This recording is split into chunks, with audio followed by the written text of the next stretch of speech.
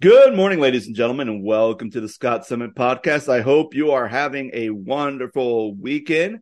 Before we jump into our story or our topic today for discussion, I want to introduce my co-host, Micah Current. Micah, how are you doing today? I'm ready for an interesting topic. Oh my gosh! Now, after what we've witnessed, or at least because I saw it from the beginning to the end, you came in halfway through. I was But about 20 minutes afterwards, late. you're 20 minutes late. So afterwards, were you like, okay, I need to go stream some Mario World on my streaming channels because I'm just that frustrated? Um, actually, before we started recording, you're talking about going to a metal show. Um, I had to crank some metal music or something heavier Oh after man. listening to that. I was at work when that was going on, and I was watching it on the side, and while I was working, and And I your turned it coworkers off. kept hearing you groan like, Yeah, they were like, "What are you watching?" And I'm like, "That's too much to explain to you." So. It's like trying to explain like the toxic dynamics of my family, like my aunt and my uncles and everything else. Like for me, it'd be The like crazy family members at complicated. dinner, or I'm sorry, the crazy family members at Christmas dinner or the holidays, something like that.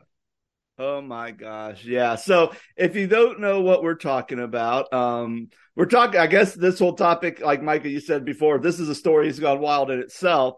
But we're going to go and reflect on the town hall meeting that the Church of God, Anderson, Indiana, put out. That's the denomination, said the D word, the denomination that Micah and I are currently a part of. So, now, the point of these town hall meetings is just because after it seemed like it kind of spawned from last year, from not only our General Assembly, because there's a lot of questions people want to ask that at GA that they didn't get an opportunity to answer due to time. So they're trying to answer those questions. And then they kind of keep doing it because there's sometimes would be things that happen within our denomination that apparently gets talked about. So then they have to address these questions, or at least our Questions. general director has to address these questions. So that's pretty much what we are. And I would say, there's a couple times I've seen almost every town hall um, that has been since GA, and a lot of times, they could be hit or miss as far as, okay, this is really good. They address some really good things to kind of clarify some things. And then there have been some other things which I'm like they definitely kind of inadvertently they kind of answered it, but they kind of didn't. They kind of inadvertently like went around the whole thing, which I know the first question they kind of did that a little bit. So, but for the most part, like, they are what they are. They're either great or they're kind of like, they're all right. But this one, however, was like a whole new level of cringe from not only what was the topics being discussed, to the responses, to even what was happening in the comment section, which kind That of was probably the most clearly, entertaining part.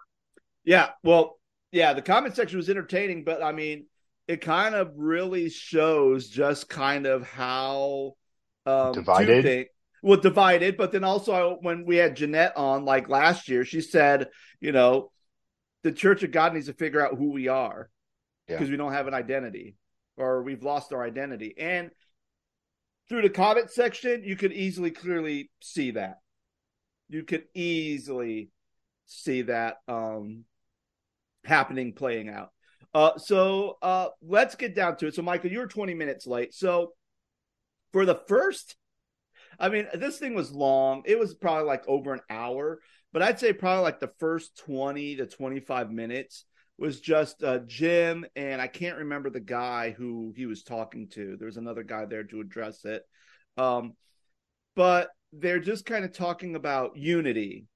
They're talking about holiness and unity and how we simply just need to kind of have the conversation. We need to talk about some of these things that we have a difference of opinion of, or and so there's all these things that they're saying, and it's and so you're like, okay, and talk about being able to be people who cultivate fruits of the spirit, and so that was pretty much it. And I thought, okay, this is pretty good, like.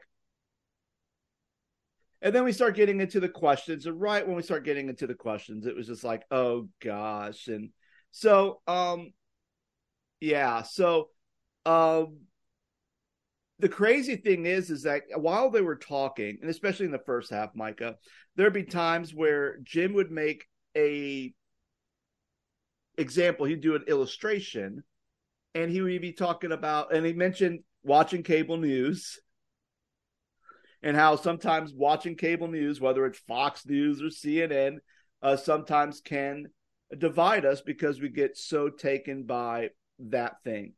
But instead of saying we can easily get swept up by listening to talk radio or cable news or whatever, he kept using the phrase you can easily get caught up, and kept making these you statements. And it was very interesting because one person wrote in the comment section, you sounds defensive when talking about the group of people who signed a letter. Wish you had kept it to us, and we wish you would have sought common ground. You're missing it, and that's why the Church of God is becoming divided. So obviously there's a lot of people who, and again, if you don't understand what the reference is to signed a letter, they're talking about Church of God Affirmed, which we had talked about at length last year. I mean, we talked about it when we first found out about it. We kind of talked about it when I got the initial reaction and responses from Nick and Karma. And then we talked about it a third time when we had Nick and Karma on our show. And we really just sat down and had the conversation to talk about it and kind of understand where they're coming from, what they're going to do. And even Nick himself says, yeah, we're probably not going to go to GA to try to do it because I don't think we'll have the votes. And really, we're just trying to, at least from our conversation, what I got is, we're just trying to say, hey, can our churches be welcoming and safe places for the LGBTQ community? And that was kind of what they really wanted, which I feel like a lot of people don't really either A, believe that, or B, didn't get that from for whatever reasons. So, yeah. Whether that's what it is or not, we heard it from them. We heard it from the horse's mouth, so to speak. Like they told us that that's what their goal was, whether people believe that or not. Like you and I aren't professional journalists or, you know what I mean? Like we're not like, we do this because we feel like we want to, A, it's fun for us to do. B, it's a good ministry outlet. C, people can take it for what they want as a grain of salt. That's your call. I mean, it's your podcast, obviously, but like, I just think that like people can take it for a grain of salt. They can believe what they want to believe. And so like, for me, it's like, well, we didn't say those things. We had the people that are a part of that group on this show, and not just people part of, and again, not people part of the group, the people who founded this whole thing. Yep. And so the idea is that, they stated what they're doing and what their goals are, and whether people want to believe that or not is up to them. It's not us.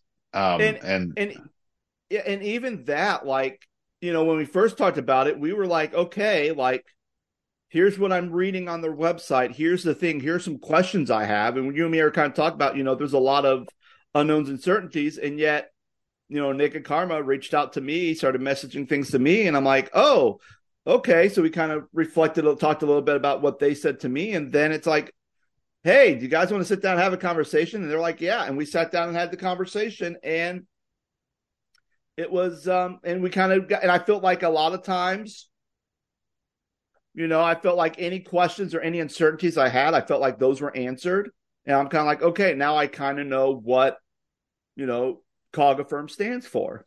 Because I was able to ask the questions and hear from them, and I kind of know now. So, and again, if you don't know that, you can go back and listen to a previous episode. I can't remember the episode off the top of my head, but it'll probably just be the interview with Karma Wood and Nick Stanton Rourke. You just find that episode. That's the conversation we had with them, and you can know all about Church of God Affirm. But yeah, so I feel like this has kind of been a question where they've been really trying to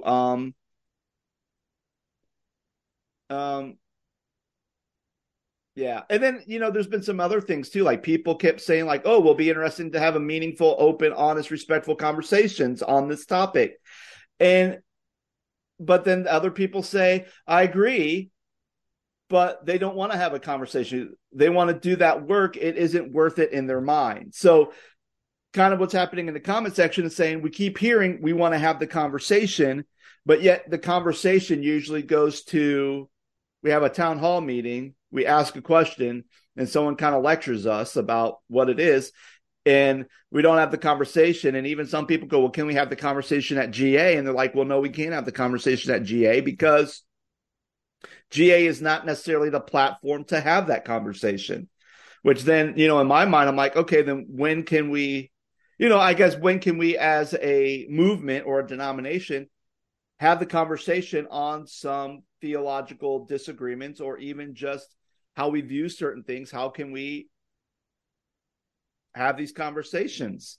We're not really having conversations from the results of the Justice and Equity Task Force.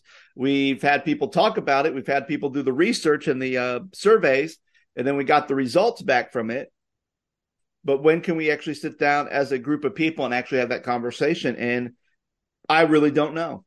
I really don't know when or if or we can. I think the only time we can have the conversation is just like, you and me having a conversation with Karma and Nick. That's kind of where it starts.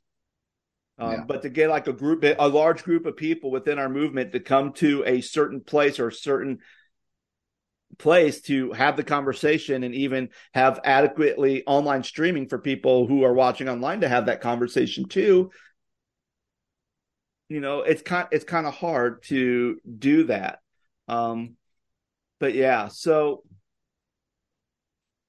yeah, so I mean, that was really the first 25 minutes of that is just, we need to be loving. We need to have the conversation. Jim's constant use of the word you instead of we or us, which I know bothered certain people. And then we get to our first question. And our first question, and Micah, did you see the first question? Or because I know you came 20 minutes late. Well, I went back and rewatched some of it. So the very first question that was asked at this town hall was, highlighting specific races during certain months of the year seems woke and sad. How does highlighting specific races fit into the theology of the Church of God? Micah, your thoughts on that question? Well, just gonna go swinging, coming out swinging, I guess. Ask the question again, real quick. Ask the question. Yeah, sorry. It's highlighting specific races during certain months of the year seems woke and sad. How does highlighting specific races fit into the theology of the Church of God? I'm gonna say it doesn't. Mm. And the reason I say that is simply, whether you're having these conversations of race or equity or inclusion, whatever you want to call it, the Church of God was around long before we had race wars. The Church of God was around long before we had these conversations of inclusion. The Church of God was around, long before we had a justice and equity task force. But at the same time, whoever made this comment or, made this question, asked this question, wrote this question, whatever, I don't know how they went about doing that. What lens are they looking through when they're asking that question? And what's the demographic? And, you and I've had these conversations, on other podcasts, but it's like, the biggest struggle I have with this whole town hall meeting is, and I wanted to ask you this, Mm-hmm. as I was thinking about it over the weekend, knowing that we're going to talk about it today. Um, do you do you think this is helping or hurting the Church of God? I think that the idea is good. I think the idea has merit, but like when you have the general director who's a 70-year-old white person, male, right? Like who, I mean, that's what he is. Jim Lyons almost 70, or if he's not 70, he's right there around 70. And he has another guy on there who is white and who's older and like, not to make this a whole political conversation. We did that in another episode a couple of weeks ago, but like the idea of these generations ahead of us being so out of touch with reality and out of touch with what the needs of the church are is kind of hurtful.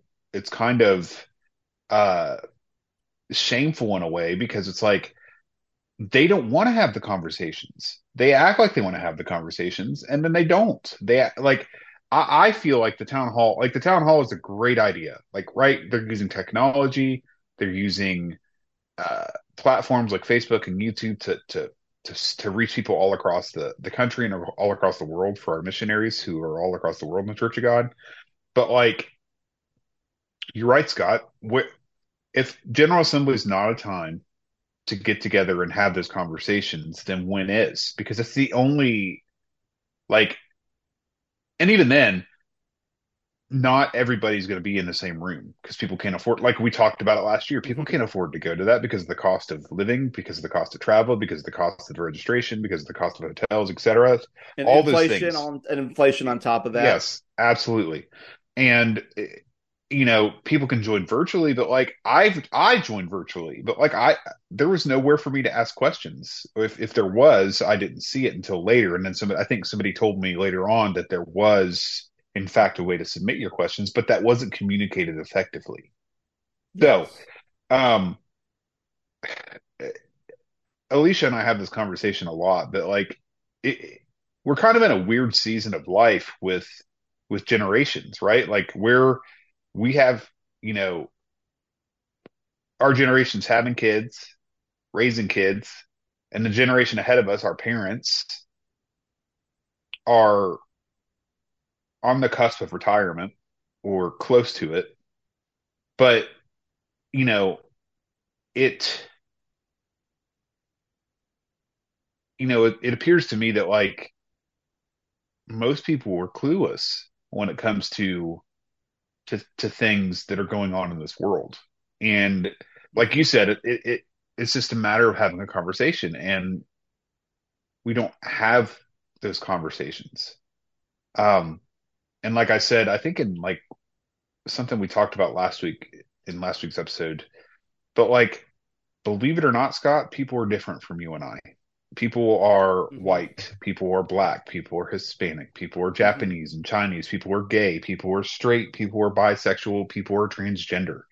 And if you don't believe that those folks are in your church, then you're out of your mind and you've lost it. And Or how, if they're go not ahead. in your church, it's because you're kicking them out because you want a certain demographic within your church.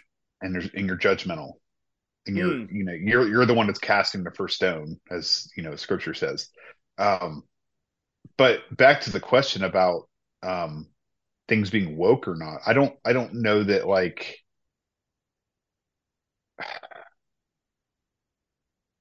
I don't know that I don't feel that in churches. The whole idea of being woke, and what I mean by woke is that some people think that people that are super progressive have beliefs, you know, such as inclusion, and there should be certain days and months for people that are of different races and different ethnicities and different, you know, sexual preferences and identities. Um, but was there more to the question or more to the wording of that? Well, here's my thing, because the fact that they use the word woke, I thought was a very interesting word, especially when it's like, why are we highlighting certain races at certain times of the month? And just outside of the Church of God, and I don't know when it started, but as far as I can remember as a kid, February has always been a month that Black celebrates history. Black History Month. Yeah. So for me, that's just something that's commonplace within society. February is always Black History Month. I mean, even when I went to Anderson, Friday we'd have a Black History Month chapel where we would have we would have African American students do drama or sing, and we'd have African American speakers speak. And to me, I don't really see that as a place of division. No. Because I almost feel like the question is, how does highlighting specific races fit into the theology of the Church of God? Well, if we go back to the history of the Church of God, and we said, the Church of God was before race wars, Church of God was before this. If we go back to the history of the Church of God has a history of being open and being Welcoming. open and welcoming to African Americans, especially after the Civil War. And I know when the Justice and Equity Task Force began to dig deep into it, they found that there were some missteps that the Church of God made. But kind of like our core foundational belief of our movement has always been that everybody that calls on the name of Christ is not only a Christian, but if they have a call of God on their life, that anybody can be ordained. That means people who are Hispanic, African American, even women. Church of God, we basically affirm women being ordained as ministers, because if God has put a call on their life to do that, then we say, okay, we can do that.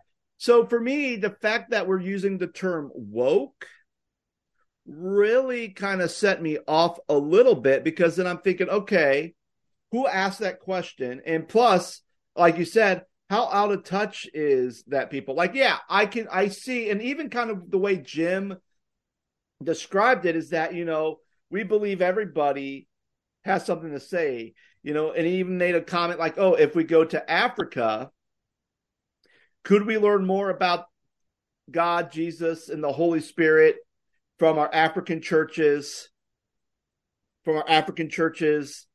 within their context? And it's like, yeah, we could probably learn some new things by learning from them. Or we could do the same thing if we're in Indonesia. We could do the same if we're into Ukraine. So he kind of talks about how, like, we're all unified, and like all races are unified through the Holy Spirit. And that's kind of the theology of the Church of God. Now, I don't know if necessarily that answered the question, because the question was, how does highlighting specific races? And I think they kind of alluded to, well, it's okay for us to highlight specific races because A, that's kind of what we do as a culture anyway. And B, sometimes highlighting specific races means that we can learn from them. Because if we just didn't highlight any different races or anybody who is different from a different race, then we may not learn how they view the scriptures and how they understand the scriptures and understand theology, which I could get that. At the same time, Were they referring to like Black History Month specifically, or was this just like a broad, like?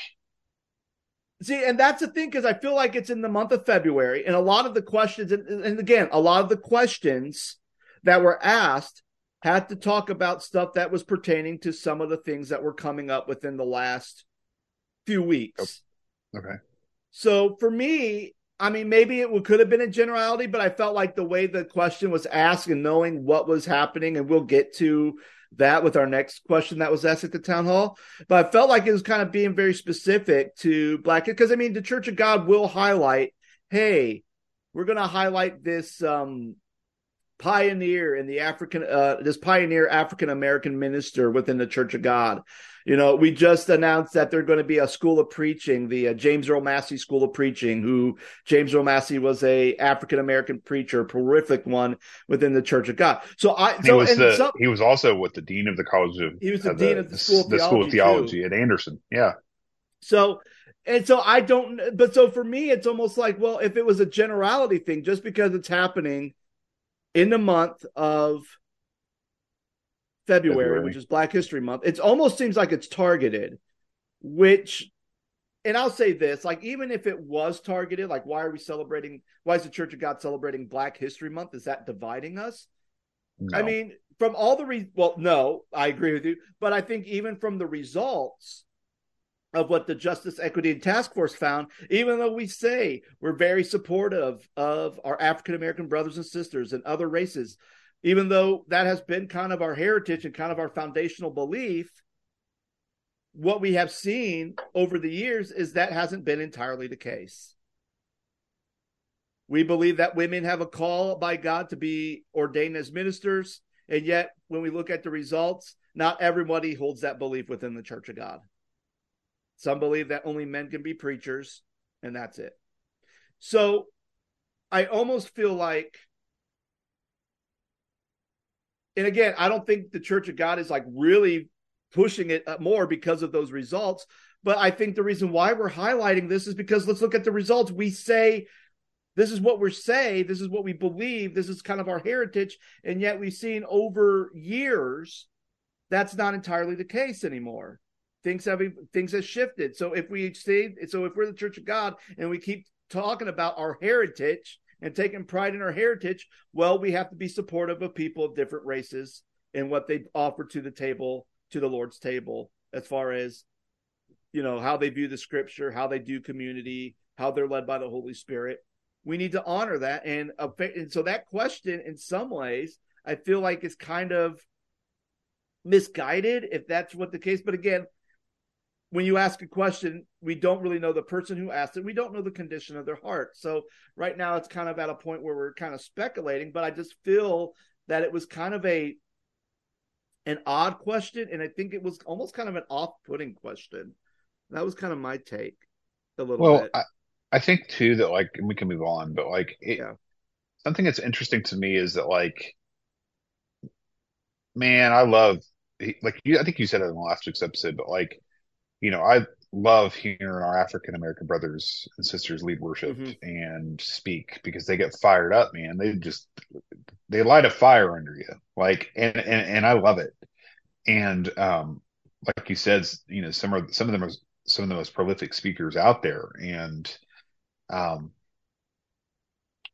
sometimes I'd much rather hear them because if there's a passion and a fire to what they're saying and to what they're doing, and it has nothing to do with skin color. It just there's a lot more charisma to it, And and yeah. Mm-hmm. and I just think that it's 2024 and people are getting frustrated over that, and like they're using terms like woke, and Mm-hmm. I'm like, well, then you're bringing politics into the church. And you and Yeah. I've had that conversation, and it's like, are you saying that because you have a problem with different races? Does that make are you a racist person? Like, is that like that's almost Mm. how it feels, right? Like, if you're bringing this up because you like, why are we making this about wokeness? Like, well, do you have a problem with your own heart and mind and spirit? And that's something that you need to work out. And we also have to remember too that there's also a month where it highlights the LGBT community. And that's when we Yeah. see like people like Adidas and Nike, they change their logos to represent the rainbow flag. I've never once seen the Church of God Anderson change their logo to a rainbow flag during that month. Yep. So for me, it's, because even though this is kind of, even though it's usually kind of customary that when there's a certain month we highlight certain things, like, Women's History Month, we're going to highlight women and we're going to talk about women. um if there's Asian American Heritage Month, then we're going to highlight some of the Asian Americans in the Church of God. But if there's an LGBTQ, we're not highlighting that in the Church of God. We're not changing the Church of God logo. That is that whatever that thing is. It's not. They're not going to change the colors to a rainbow color with that logo. Like they won't, and they never have. So that, and then Micah, you mentioned earlier, you keep mentioning the thing, asking the question. We need to sit down and have a conversation. Well, I think kind of where the issue with some people is, and this was something I pulled off there's a group that I'm part of called like the Church of God Senior Pastors Group. And there was someone who wrote this, and this is kind of, I believe it's in response to the town hall, because I don't know why they just would have randomly wrote this on a Friday when the town hall was on a Thursday. But it says 1 Corinthians 5:9-13 tells us not to talk to those who call themselves a child of God, but continue to do or condone things God's word says is truly sin. We're not even supposed to sit down to eat at the same table with them. Now, there will be those who will say Jesus sits with sinners, but that doesn't apply here, because these are people who believe themselves to be right in the eyes of God, even though their ways and beliefs are contrary to the word of God. Some may say, well, maybe we can persuade them to turn from their false beliefs. My answer to that is that these are not ignorant sinners who have no understanding of God's words. These are people who know the word of God and are arrogant,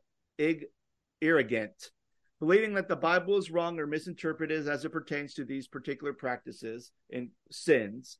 Why does 1 Corinthians 5:9-13 tell us to stay away from them? Because they will corrupt, divide the church, causing confusion over these issues, sins.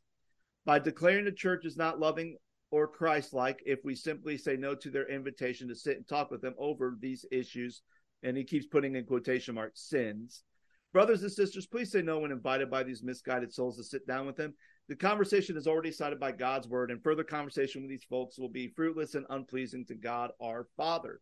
So when this is a Church of God pastor, and again, this is a older Church of God pastor, but his belief is like, hey, if these people say they want to sit down and have a conversation about some of these issues where I believe that God's word has said, no, this is, an issue, or this is a sin, then we're not even supposed to have the conversation with them. By doing so, you're just going to cause confusion. You're just going to cause division. So you're not even supposed to have these conversations. And it's like, so even, as Jim is saying, hey, we need to have the conversation. We need to sit down and have conversations. And we're not seeing that actually really happening from a upper level. But even on a local level, we have people saying, no, we're not even going to have the conversation. It's fruitless. It's pointless. We're not even going to do it. And I just find that to be kind of interesting. And even like the question with one of the comments someone said is, this question uses woke in a pejorative sense. That's unfortunate, and it's important to recognize. We highlight specific races and groups in order to honor their experiences, to lift up their needs, to tell their stories. Our Church of God theology tells us that we are all one in Christ, and yet our differences cannot be eliminated or ignored. When one part of the body suffers, all parts suffer with it. Rejoice with those who rejoice. So even this person saying, hey, using that word woke is kind of, it's kind of saying something. So I find that interesting. What was the second question? So the second question is, why is there such a thing as a preacher Sunday?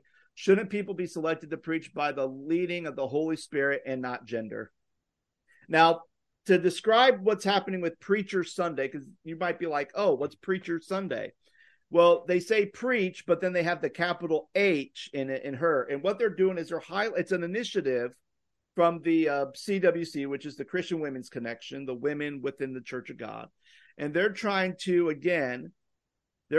do something where on a specific Sunday that you can have a church or an ordained Church of God female pastor preach within your congregation for that summer or for that Sunday.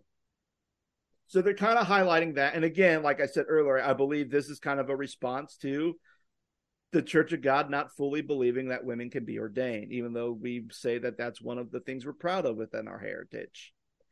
So I think that's kind of where that's coming from. And someone's saying, well, why can't anybody preach who's led by the Holy Spirit? Why do we have to have a preach her Sunday?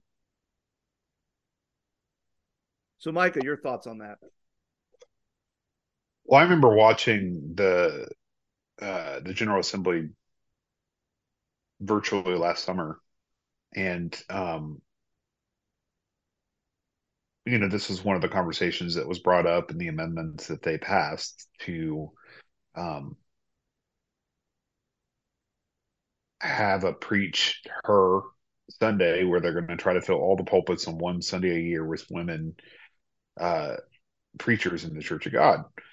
And in my opinion, and yours may be different than mine, Scott, but I think that I think it kind of diminishes the work that we've done to include female pastors.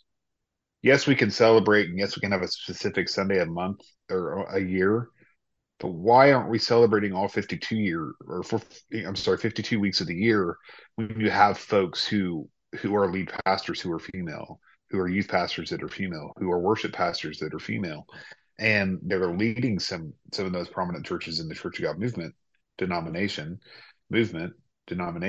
uh that like what it almost feels in a way like they're singling out women in that way. And I may be completely wrong, and I'm not trying to be offensive when I say that, but it just like when there's already been a tremendous amount of work done to include women to be pastors and leaders of churches, then does that make sense? Like it almost feels like in a way that they're singling out it does folks or singling out a gender for one Sunday a year when people are filling pulpits 52 weeks of the year.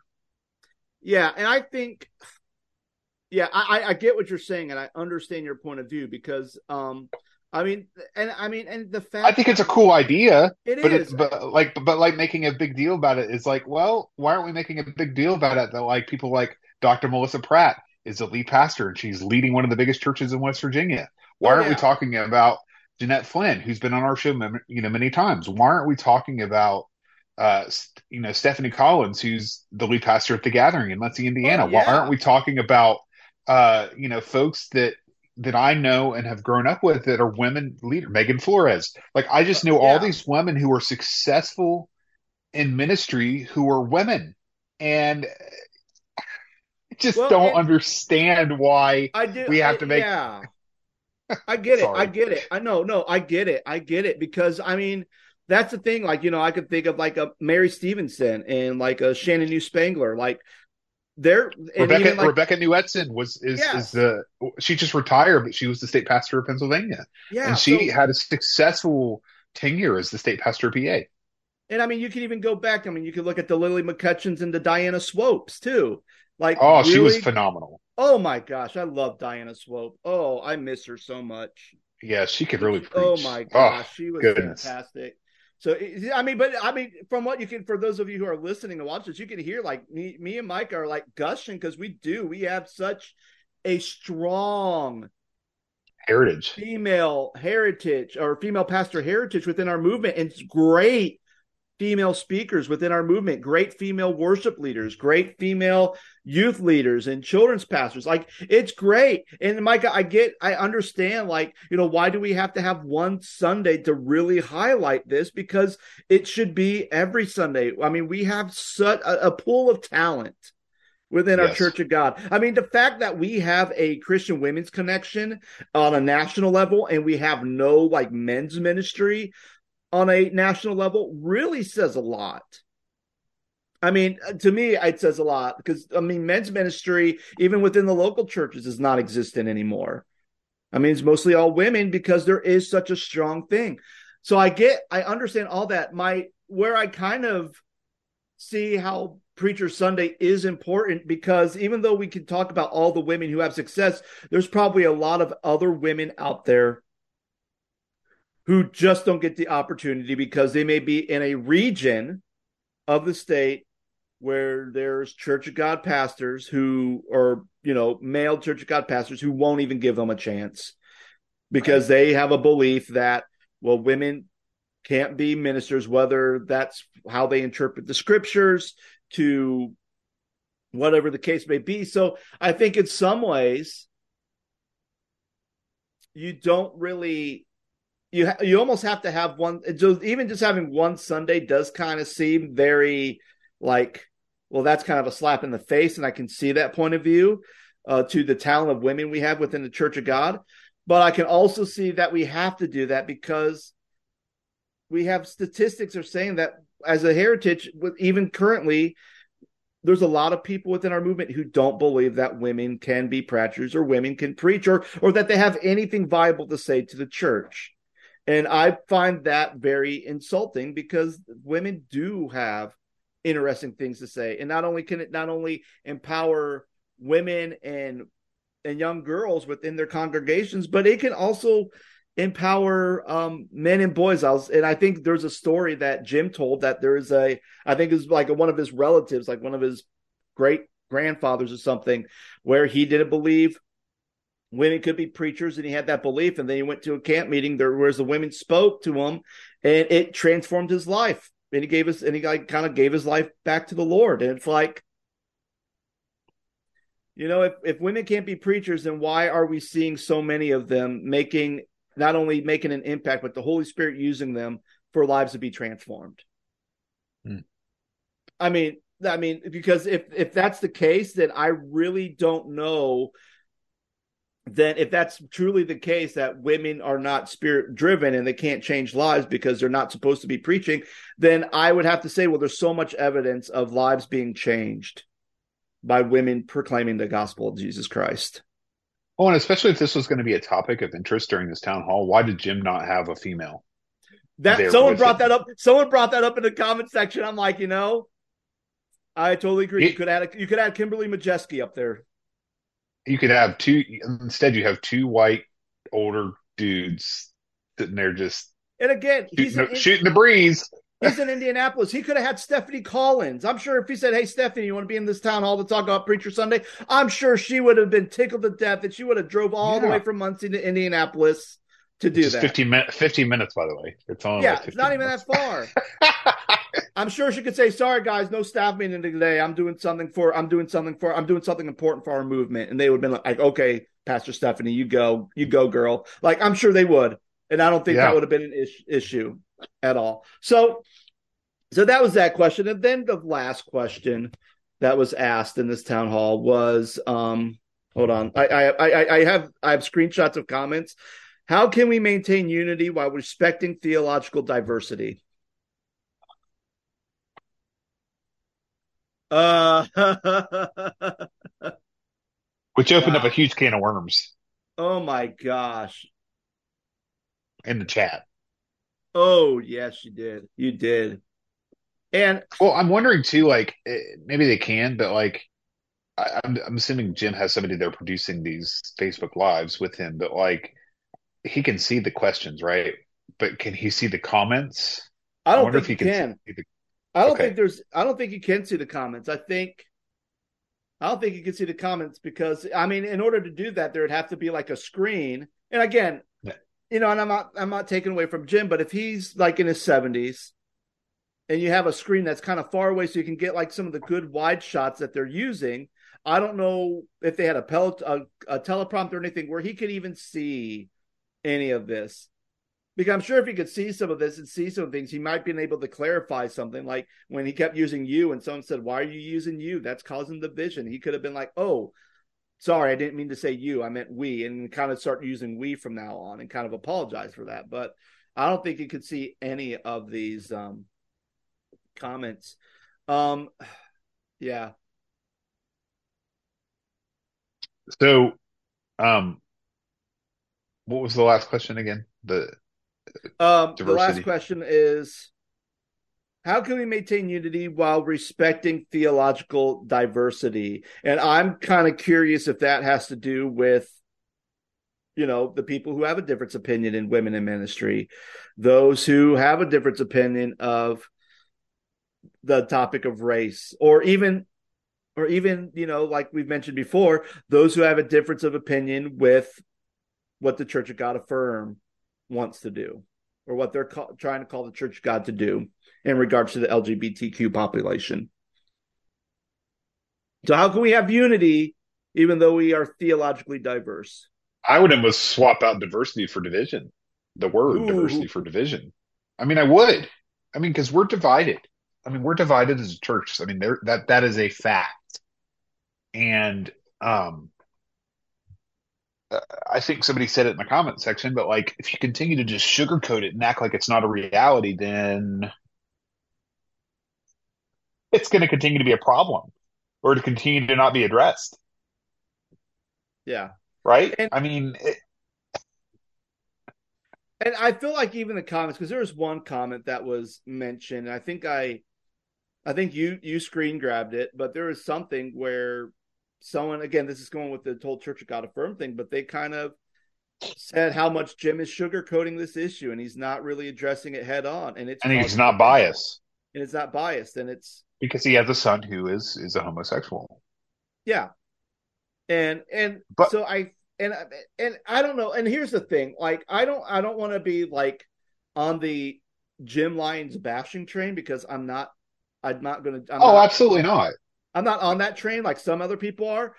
But you know, it's kind of hard when you are the general director and you're at this time where there's so much division within our movement, and you're trying the best to try to talk about certain things and address certain issues and try to do certain things when you have people who, and even if you take a neutral standpoint, because I know a lot of pastors who, when they talk about things or if they have to address something from the scriptures that may reflect to what's happening in the world, and they take a neutral stance on it, they end up getting bit by both on those who are on the way opposite sides of that view or that issue. And I feel like it's just a hard place to be in, especially within our movement. If any power really comes from General Assembly, which I know after the town hall, there was somebody who mentioned, you know, they really want to know how the whole town hall thing works. Because they remember one time where there was a General Assembly, where years ago there was a General Assembly where the Church of God kind of disapproved kids going to preparatory schools because they were mostly run by Catholic churches. But obviously we don't feel that way anymore. So, I mean, is anything that happens at GA a permanent thing, or is it just something that, well, at that time it is, but as time evolves, it no longer becomes an issue anymore. Like, you can't go to certain schools because they're run by Catholics, and Church of God's like, nope, we can't do that. Like, I don't know. And that makes it feel like the Church of God is like the most judgmental church on the face of the planet Earth, and that they're the only church that exists. I'm here to tell you, friend, there's going to be Catholics and Episcopalians and Methodists and Lutherans and Southern Baptists and Church of Gods and Church of Christ and Church of the Brethren and Mennonite church believers, all who call on the name of Christ. As the Word of God says, the Bible says, all who calls on the name of the Lord Jesus will be saved. And, you know, And it doesn't matter the name of the church on the door. You know what I think is funny, though, about all that? Because I believe, or at least I feel like anytime I've learned about early Church of God theology or the start of the movement, that was the whole idea that eventually, because the way our theology was that all these other churches were going to kind of leave. So all the Lutherans are going to no longer be Lutherans, and we're just going to be one unified Church of God. That at least was the apocalyptic vision that D.S. Warner had many, many years ago when the Church of God movement started.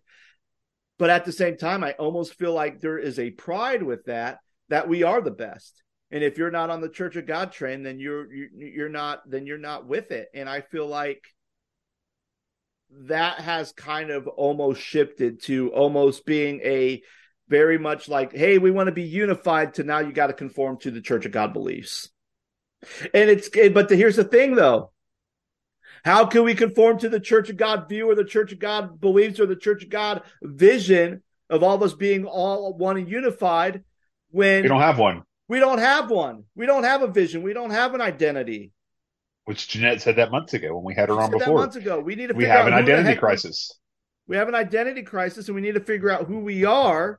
And unfortunately, that's why we have people writing woke in a question. That's why we have other groups that have a whole different theology and a view. Like, I mean, if you look at Church of God Anderson, they're going to be different than we have the National Association as far as their practice and maybe some of the theology. That's going to be different than Pastors Fellowship. Ooh. And yet we are all part of the Church of God, and yet we have all these different groups within the Church of God, which I believe when I read the book by D.S. Warner about what the Church of God is and what the Church of God isn't, he was very against any type of Christian denominations, but also any type of Christian subgroups. So the fact that within our denomination, we have other subgroups within, I mean, I'm sure D.S. Warner, I mean, I don't know, but maybe he would be like, well, why do we even have a CWC? Why can't we affirm and encourage everybody? Why do we have to have all these different groups? Well, we have to have the different groups because there are people within our denomination who believe that women can't be preachers. We have people in our denomination who believe that, the African Americans don't have anything to contribute. So that's why the NACOG kind of established, because of some of the practices and views that the Church of God was doing at the time that kind of rubbed them the wrong way. So now we have that group that they're kind of like, they are associated with us, but they're also their own separate group. And then even like, and again, I don't know too much about Pastors Fellowship, but I'm sure Pastor Fellowship, I don't know when they started, but they probably started because they felt like that the Church of God was heading in the wrong direction. So they're kind of pertaining this ideal view of what the Church of God should be. And I think in some ways that's kind of looked down upon too, because I think D.S. Warner would be like, what the heck are you guys doing? We shouldn't be having this. I don't know. Didn't you send me something a couple of weeks ago about that? Like what they're going to be teaching on this year? Yeah. Pastor's Fellowship. I know that we're not talking about that today, but like, I think part of that included one of the topics included affirm something, not CHOG affirm, but like something about affirmation. I think was the topic. Yeah. Well, here's the thing about Pastors Fellowship, because even when the whole thing about, because I think you and I talked about it before we started recording podcasts, but there was something where it was right when all this stuff with Black Lives Matters and the George Floyd and all that was happening. And that's when we started using that term woke. Mm-hmm. And then at the Pastors Fellowship, there was a topic where it talked about wokeness in light of whatever. So it was like an old white guy talking about wokeness. And I'm thinking, that seems a little off-putting. How do you know about, and I'm sure it may have been a good conversation, but it's stuff like that. Like anytime when something's happening within our movement, or something that's happening in our culture that they disagree with, they're going to have like a little meeting or a topic during their Pastors Fellowship meetings that highlights that thing and talks about, well, here's the correct view of this. And this is why, how do we stay Christian in the age of wokeness, And I think that's kind of the thing. It's like, it's almost like, and that's why Pastors Fellowship is going to stay the way that it is and have the group of people that go to it every year. And they're not going to go to the national convention, and they're not going to be a part of the national movement. And they're just going to sit there and sit in Kentucky and have it at the same church and do the same speakers and the same group of folks going and doing the same exact thing that they do every single year, which is fine. Great. God bless them. They want to have church. However, it's just like, it just feels like for me, I used to go to that pretty regularly years ago. And it just seems that like, okay, you have 8 church services in 2 days, and they're literally like carbon copies of each other. And and the only difference is that it's the speakers, right? Like they rotate worship leaders, they rotate speakers. And it's like, yes, they're phenomenal speakers. But after about 2 or 3 years ago, and like some of the people that speak every single year. And it's like, and one of the things I told my dad early on was that like, it just feels like it's the same people over and over and over. Like, why don't we have younger people who are really good speakers within the church instead of some of the same people that you're having every single year? And then like they had like, now we're going to have women speak at Pastors Fellowship. Oh, you would have thought that Jesus came back because they had women speak at Pastors Fellowship. I mean, but I don't know, Scott, if you can tell, but I'm really struggling with this generational thing of like, why are these people that are way older than us who are out of touch with reality and the basic needs of what the church needs trying to tell us what we're doing wrong when all we're trying to do is navigate this life, when life now is completely different than what it was when they were in their prime, when they were our age. Yeah, and even going back to the question, the comment that was made on the senior pastors group, the fact that, we shouldn't even be having a conversation. Well, here's the thing. Me having a conversation with someone does not mean that I'm supporting or affirming their issue or their sin. Like sometimes, I mean, when I had a conversation with CHOG Affirm, I had the conversation with them because I didn't really know. There was a lot of missing pieces that didn't make sense to me, and I wanted clarity. And now that I got clarity, now I can make an informed decision whether I agree with what they're trying to do or I disagree with it. I'm not supporting anything. I'm just trying to figure things out. And I feel like And to be honest, like is the conversation that we're having about this unpacking of this town hall, like I think that's what a lot of us are trying to figure out. What do well, we and believe and what are we supposed to say and what are we supposed to share with folks? And what are it, we supposed to like share with our parishioners if we're pastoring churches? and Like sometimes cuz I want leadership comes from the top, right? Leadership comes from the top down. And I just don't feel like we're getting that. and well, here's the thing too, because like with me teaching confirmation classes, which I never thought I'd do ever, and I'm doing it Yeah. now, and I still don't know what the heck I'm doing. But one of the big things is anytime we go over a topic, I always challenge all 17 of my students to send in a question about anything, about what we've read, what we talked about, or even if there's a question they have about the Bible, do it. So they have a question, so they ask a question, and then I start trying to answer those questions. But then even afterwards, I had a student come over there and he was talking to me more about a topic. And again, I make them anonymous. I'm not saying, oh, so and so asked this question, because I know some of them, they're seventh and eighth graders. Like, I don't want them to feel embarrassed by a question they asked. So I'm like, I'll keep it anonymous. That way, no one knows who's asking it. But he came in, we were talking, and we had a really good conversation to the point where I had to run upstairs and get into the 11 o'clock service because I was having a good conversation with this kid. And but the thing is I think sometimes asking questions and learning from other people is going to do two things. One, it's going to help get rid of any preconceived notions I have or any judgments that I have, to kind of learn a little bit. And then even after the end, if I still disagree with that person on what their beliefs are or what their view is, guess what? I can walk away. I have a buddy that I would do Bible study with in Virginia who didn't go to the church I pastored at, but we would have conversations. This guy knew the word. I mean, he knew the Bible inside and out, but yet some of his theology would be things that, I may disagree with.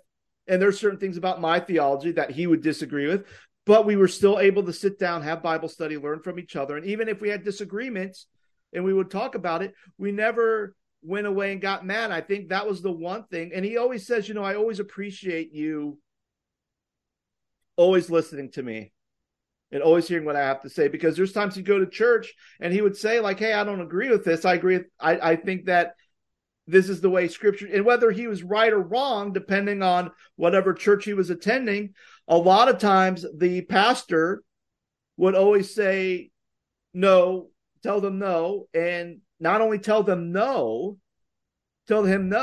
but then also would basically say, this is the way we believe. And if you don't like it, get out of here.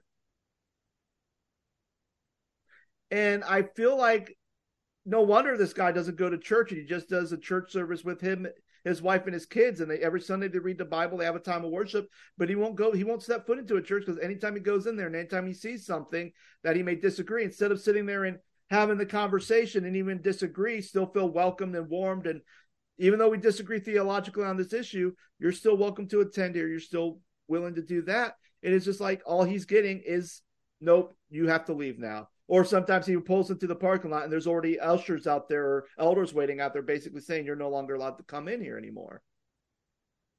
And that happened a lot in Virginia. I mean, there's many people who came to the church I was pastoring at who were told that there's times where they're going to church and they would say certain things, and all of a sudden they were told they're not allowed to come back. And when I'm like, oh, what would you say? And they tell me, I go, well, that's a weird thing to be kicked out of the church for. That's really weird. So I say all that because, oh gosh, I'm getting emotional here. I say all that to say that, because the Church of God doesn't have an identity. We are in an identity crisis. We are a divided movement.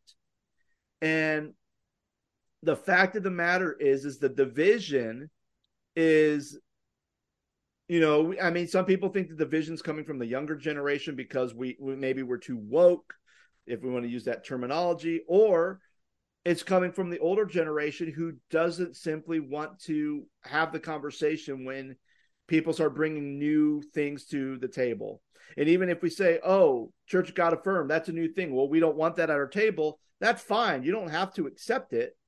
But are you even willing to hear them out? Because I'm sure most of them believe that they want us to go the way of the UMC and have ordained LGBTQ ministers. And it's like,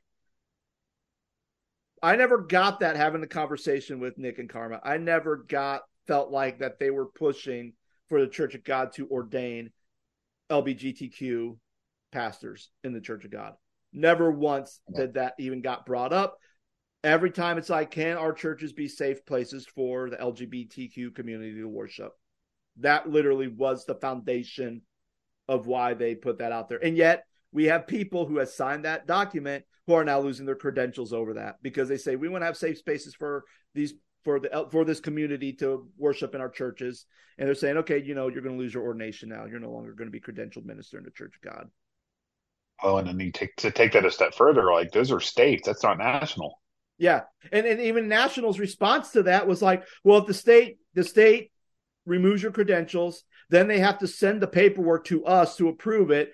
But then you could write an appeal to us and then we can review it. Then the national level will kind of overlook everything and make a judgment if we're going to repeal, if we're really going to take your thing, or we're going to repeal the state's decision and reestablish you as a Church of God minister. And I feel like, man, at that point, people were just about, no, I ain't doing it. I'm out. It gets too complicated. Plus, I mean, the way Ministry Connector is, that thing was and that's a technological side. That thing was a garbage fire.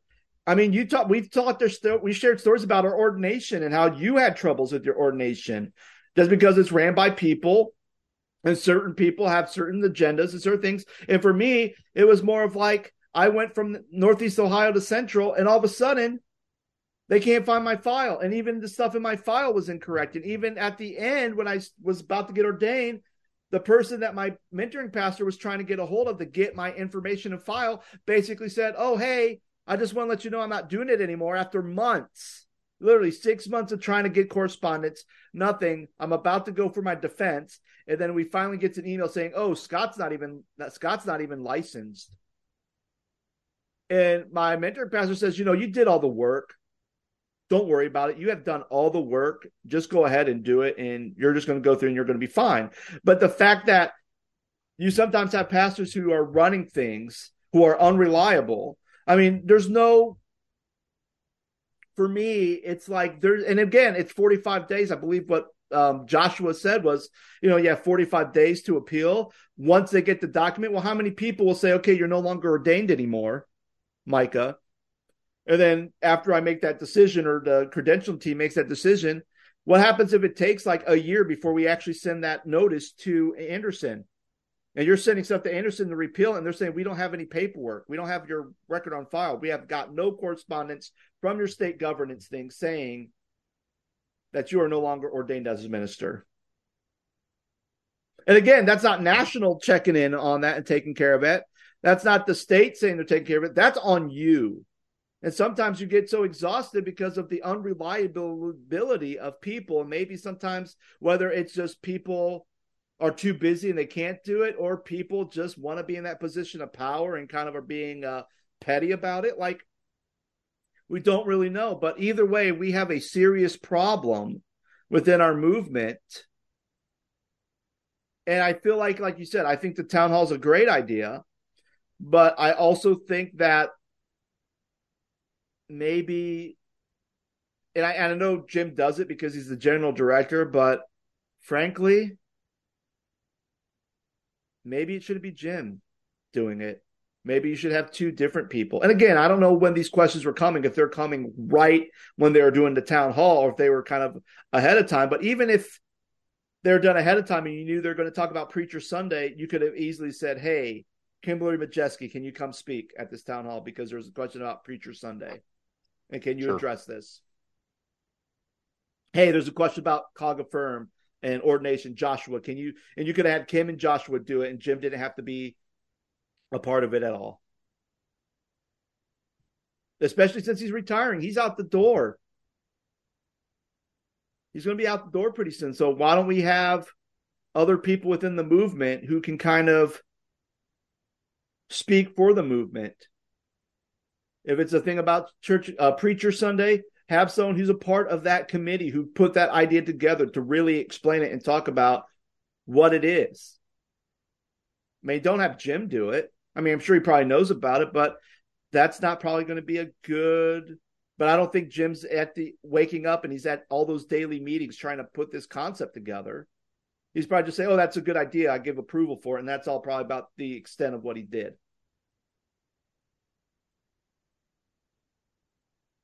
Yeah. It's a mess.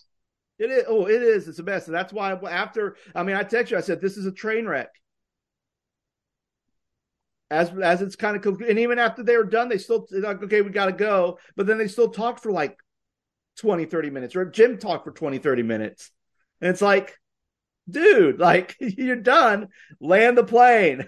Don't land the plane and then take back off again. Like, I don't know. Like, it's a mess. And friends, for those of you who are listening, if you're part of the Church of God movement and you're just checking out this episode just to hear our thoughts, what were your thoughts about the town hall? Did you thought that, man, this was the best town hall in years? Or you're like, man, this is a dumpster fire? Do you think that, man, the Church of God is really divided and I really don't know what to do? I don't know what the solution is. What are your thoughts on, well, I mean, what are your thoughts on some of the questions that were asked on that? Are you someone who thinks like, yeah, we shouldn't celebrate Black History Month as a movement, or we shouldn't have a Preacher Sunday, or we should, we want to hear your thoughts. We want to hear kind of your reflection on this. You can go ahead and send those thoughts either by posting something in the comment section, both on the Facebook page or even on our YouTube channel, if you're watching this there, or you can go to our website, thescottstedman.com, and you can just click the email us button and send us an email. And we'll definitely read your letters and your comments on the air just to kind of get a reflection of what's been happening. So, friends, thank you so much for listening. I hope you have a wonderful day, and we'll be back on next week with another episode. Take care. Thank you for listening to the Scott Simmons Podcast. The Scott Simmons Podcast is made possible by support from our listeners. We thank listeners like Patty and Scott, whose support goes to this podcast's continual growth and maintenance. If you want to support this podcast, you can do so in a number of ways. First, feel free to give us a 5-star rating if you enjoyed this episode and share it with your friends. If you'd like to financially support the Scott Simmons Podcast, you can go to the website ko-fi.com/the Scott Simmons Podcast. That website again is ko-fi.com/the Scott Simmons Podcast. Thank you so much for listening.